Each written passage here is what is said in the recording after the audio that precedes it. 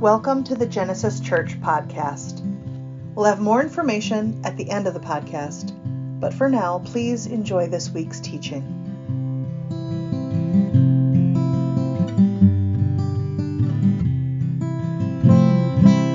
We're reading today from 1 Samuel, chapter 3, verses 1 through 20.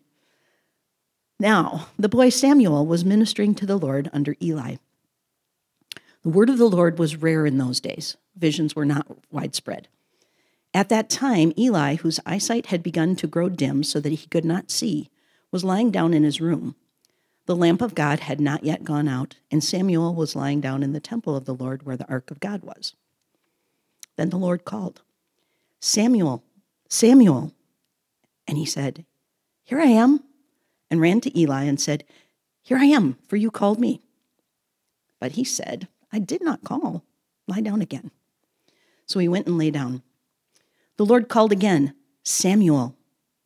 Samuel got up and went to Eli and said, "Here I am, for you called me." But he said, "I did not call, my son. Lie down again." Now Samuel did not yet know the Lord, and the word of the Lord had not yet been revealed to him. The Lord called Samuel again a third time, and he got up and went to Eli and said, "Here I am, for you called me." Then Eli perceived that the Lord was calling the boy. Therefore Eli said to Samuel, "Go lie down, and if he calls you, you shall say, 'Speak, Lord, for your servant is listening.'" So Samuel went and lay down in his place. Now the Lord came and stood there, calling as before, "Samuel, Samuel." And Samuel said, "Speak, for your servant is listening." Then the Lord said to Samuel, "See, I am about to do something in Israel that will make both ears of anyone who hears it tingle. On that day I will fulfill against Eli all that I have spoken concerning his house from beginning to end. For I have told him that I am about to punish his house forever for the iniquity that he knew, because his sons were blaspheming God, and he did not restrain them. Therefore, I swear to the house of Eli that the iniquity of Eli's house shall not be expiated by sacrifice or offering forever." Samuel lay there until morning, and then he opened the doors of the house of the Lord. Samuel was afraid to tell the vision to Eli. But Eli called Samuel and said, "Samuel, my son." He said, "Here I am." Eli said, "What was it that he told you? Do not hide it from me. May God do so to you, and more also, if you hide anything from me of all that he told you." So Samuel told him everything and hid nothing from him. Then he said, "It is the Lord. Let him do what seems good to him." As Samuel grew up, the Lord was with him and let none of his words fall to the ground. And all Israel from Dan to Beersheba knew that Samuel was a trustworthy prophet of the Lord. The word of the Lord. Thank you, Kristen. It wasn't the entire chapter. There's actually 21 verses in that chapter. So I spared her the one. And actually, the lectionary gives you the option to do either just 1 through 10 or 1 through 20. And the reason that I picked 1 through 20 is I needed that part about Samuel and Eli and Samuel telling the truth to Eli. So again, thank you very much, Christian. Good morning, everybody. My name is Dan Cook, and I am teaching pastor here at Genesis, and it's wonderful to be here as always. With those of you here in the chapel and with those of you joining us online, thank you. I don't blame you for not going out in this gross cold. Thank you for being with us. We're blessed to have you with us as well. As Will mentioned, this is the second Sunday after the Epiphany. For those of you who are relatively new to Genesis, we follow what's called the liturgical calendar. We follow the rhythms of the church calendar.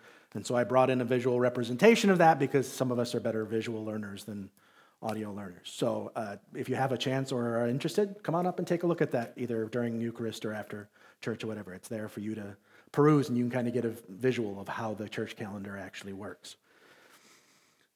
During Epiphany, as Will mentioned, we have that listing at the front of the liturgy there. During Epiphany, it says in there that we focus our attention on the life of Jesus. We watching him heal, listening to him teach, and coming to a greater and greater understanding of who he really is.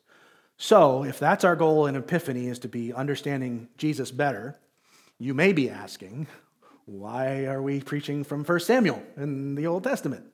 That's an excellent question, and I'm glad you asked. In John chapter 5, Jesus says that all Scripture points to him. All Scripture.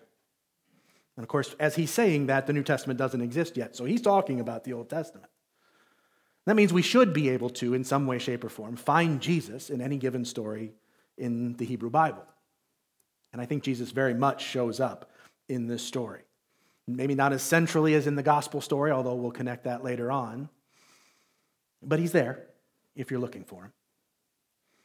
But today we're going to talk about God's call, about Jesus' call in our lives. Both of those scripture passages have to do with God calling someone or Jesus calling someone. And we'll see that in the story of Samuel, and like I said, we're going to connect that to that story out of the Gospel of John as well. But a few brief comments about Samuel's story, so we have to do that kind of background. Samuel's the final judge in Israel. You'll recall, this is a very thumbnail sketch of the history of ancient Israel. Moses leads the people out of bondage to the promised land, but not into the promised land. It's Joshua who's the next leader that leads the people into the promised land. When Joshua passes, the idea is the people have made this covenant with God. God is now going to be the leader. They don't need a human leader. They have God, who could be better at being a leader than God. But, as people are wont to do, the people drift over the course of a generation. They drift away from God, and they start violating the terms of that covenant and doing things God specifically asked them not to do.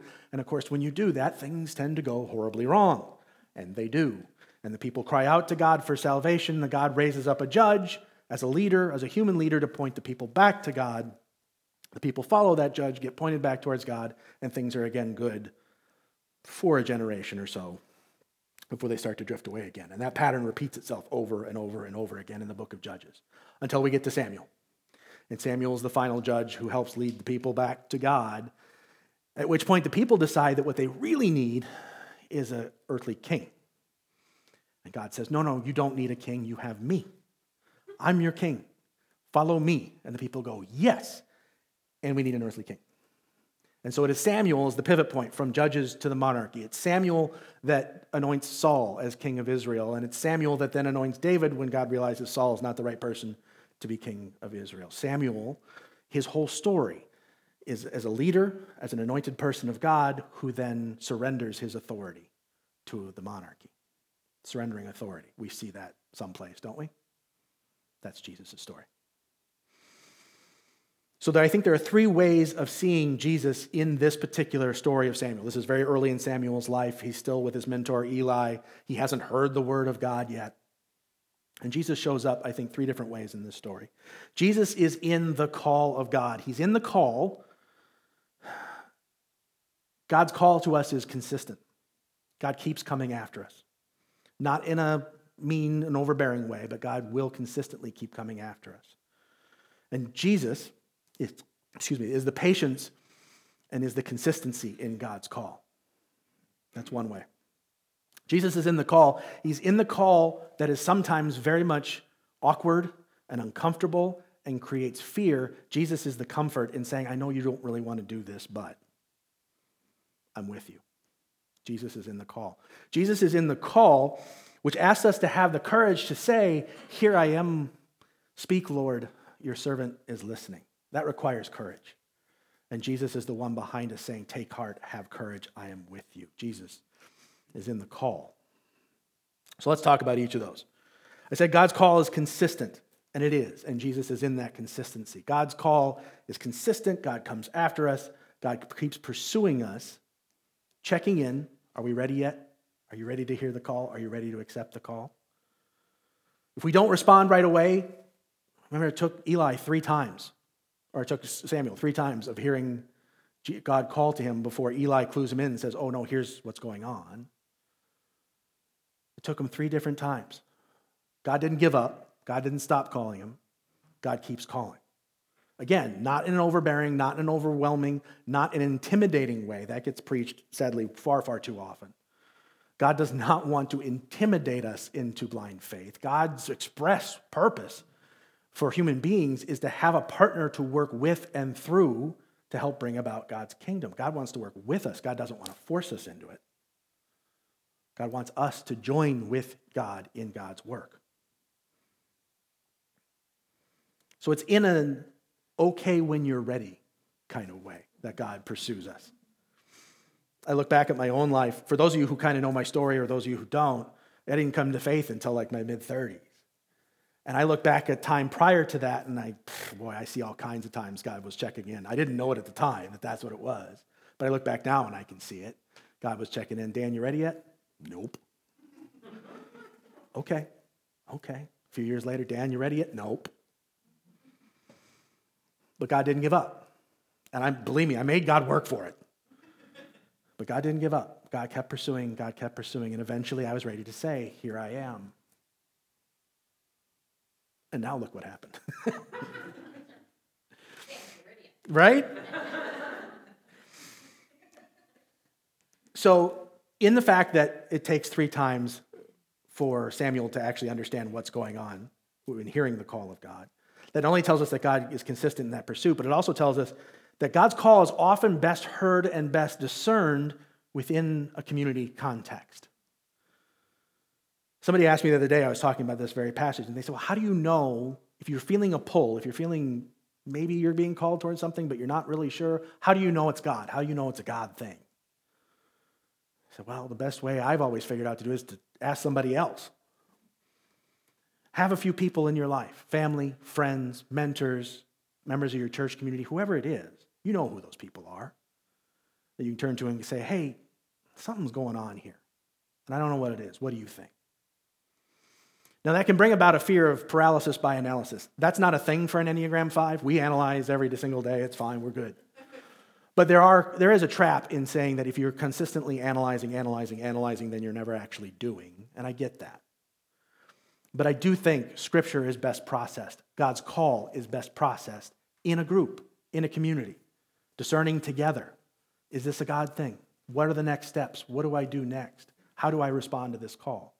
You don't have to do that by yourself. That's why we're all here together trying to figure that out. What are we doing individually, and what is ours to do as a community? Those are both different things. But it's best done, it's best heard, it's best discerned within a community. And Christ is the patience and is the support that exists in the consistency of God's call. As God keeps pursuing us, Christ is there helping us be patient and displaying the patience of God as God consistently pursues us. Christ is in the call. Jesus is in the call that is sometimes awkward, sometimes uncomfortable, and very often fearful. In fact, if it's not fearful, you may want to ask if it's actually God's call or not.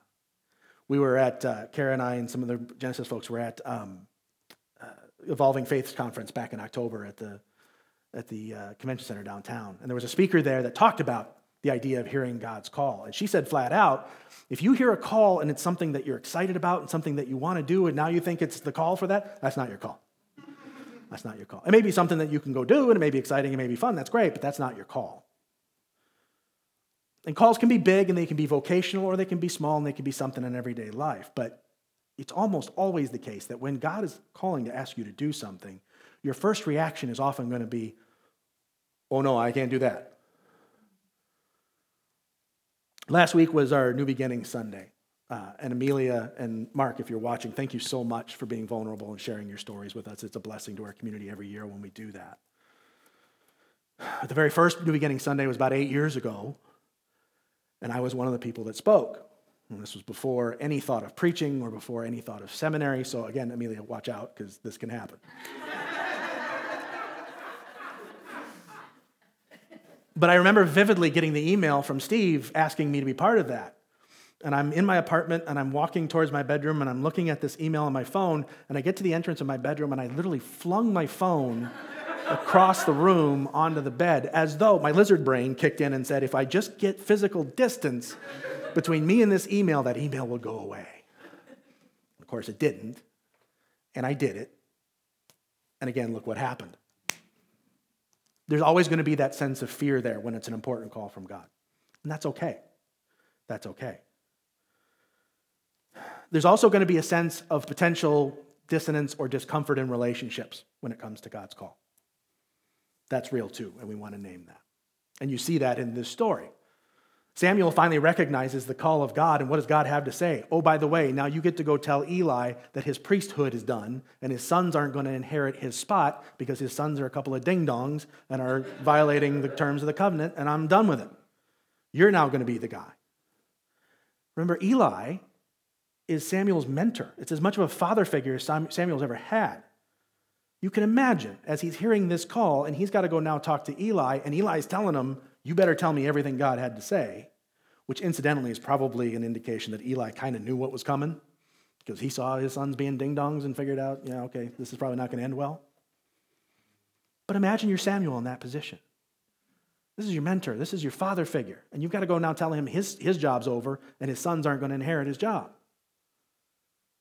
That would create fear, wouldn't it? It would create a lot of fear. Because that fear, not only for their relationship, but for Samuel's relationship to God. Because if Eli reacts poorly, now what does Samuel do? Does he honor his relationship with Eli, or does he honor his relationship with God? Nobody wants to be in that spot. So when that call comes, that sense of discomfort, that sense of, I don't know, this might go sideways. Yeah, that's often there, and it's real, and we need to name that. But that's why, again, community and the support of your friends and your family and your church community and your mentors, that's why it's so important to be able to trust in that, to be able to lean on that. And we don't even only lean on that community, but we also lean on God.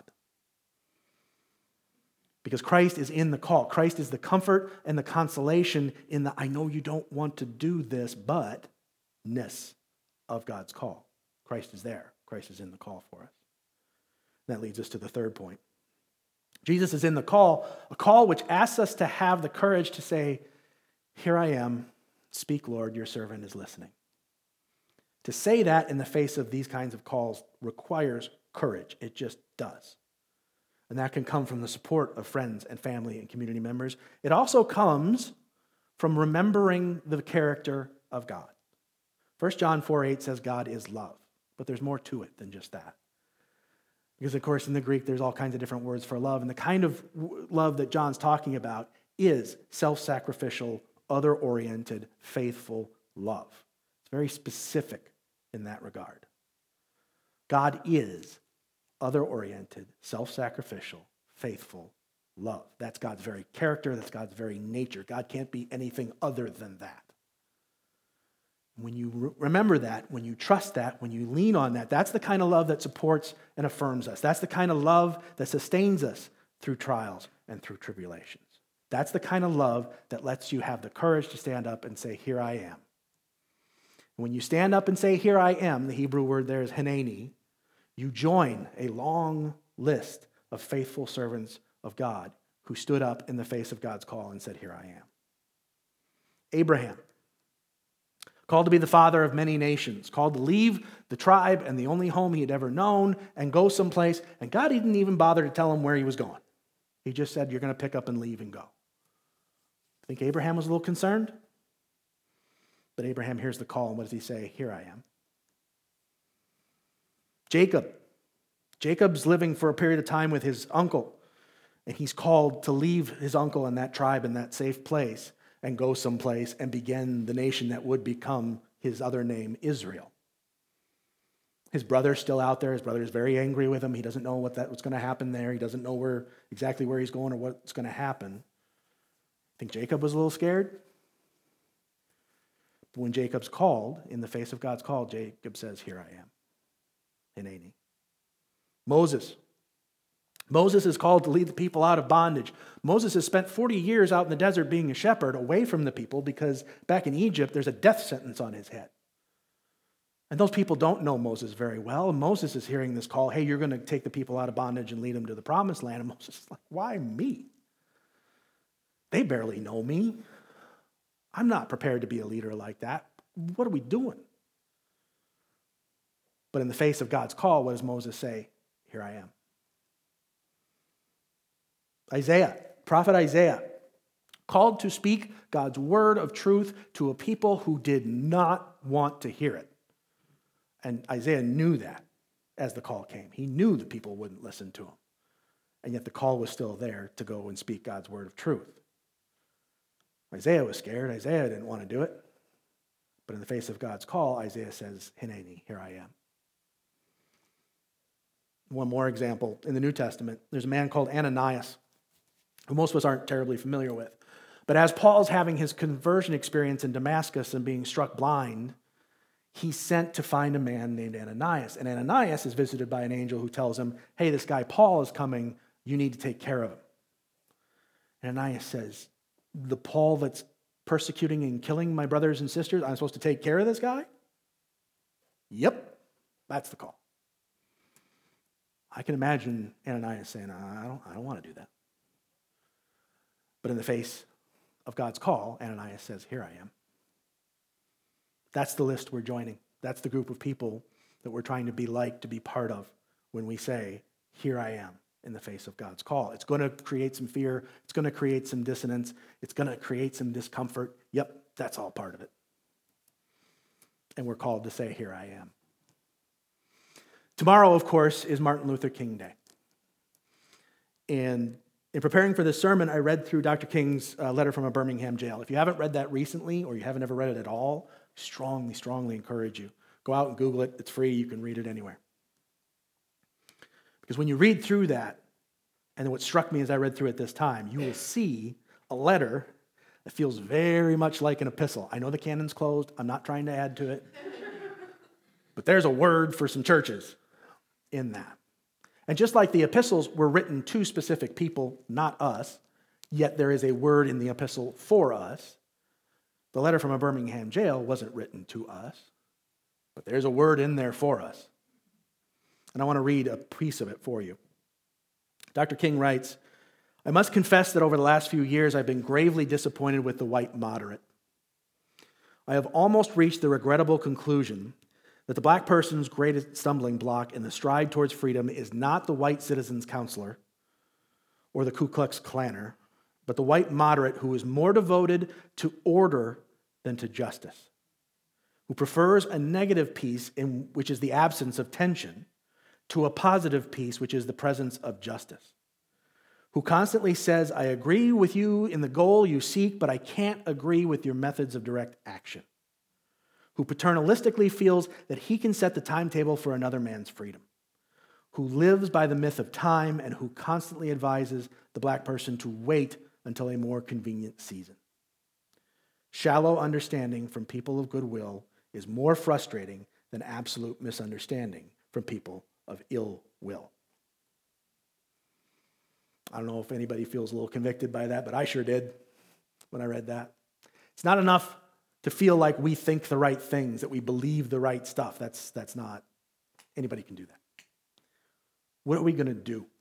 How are we going to live? How are we going to act in the light of God's call? Discernment is good. Taking time to figure out what's the call and what's not the call is good.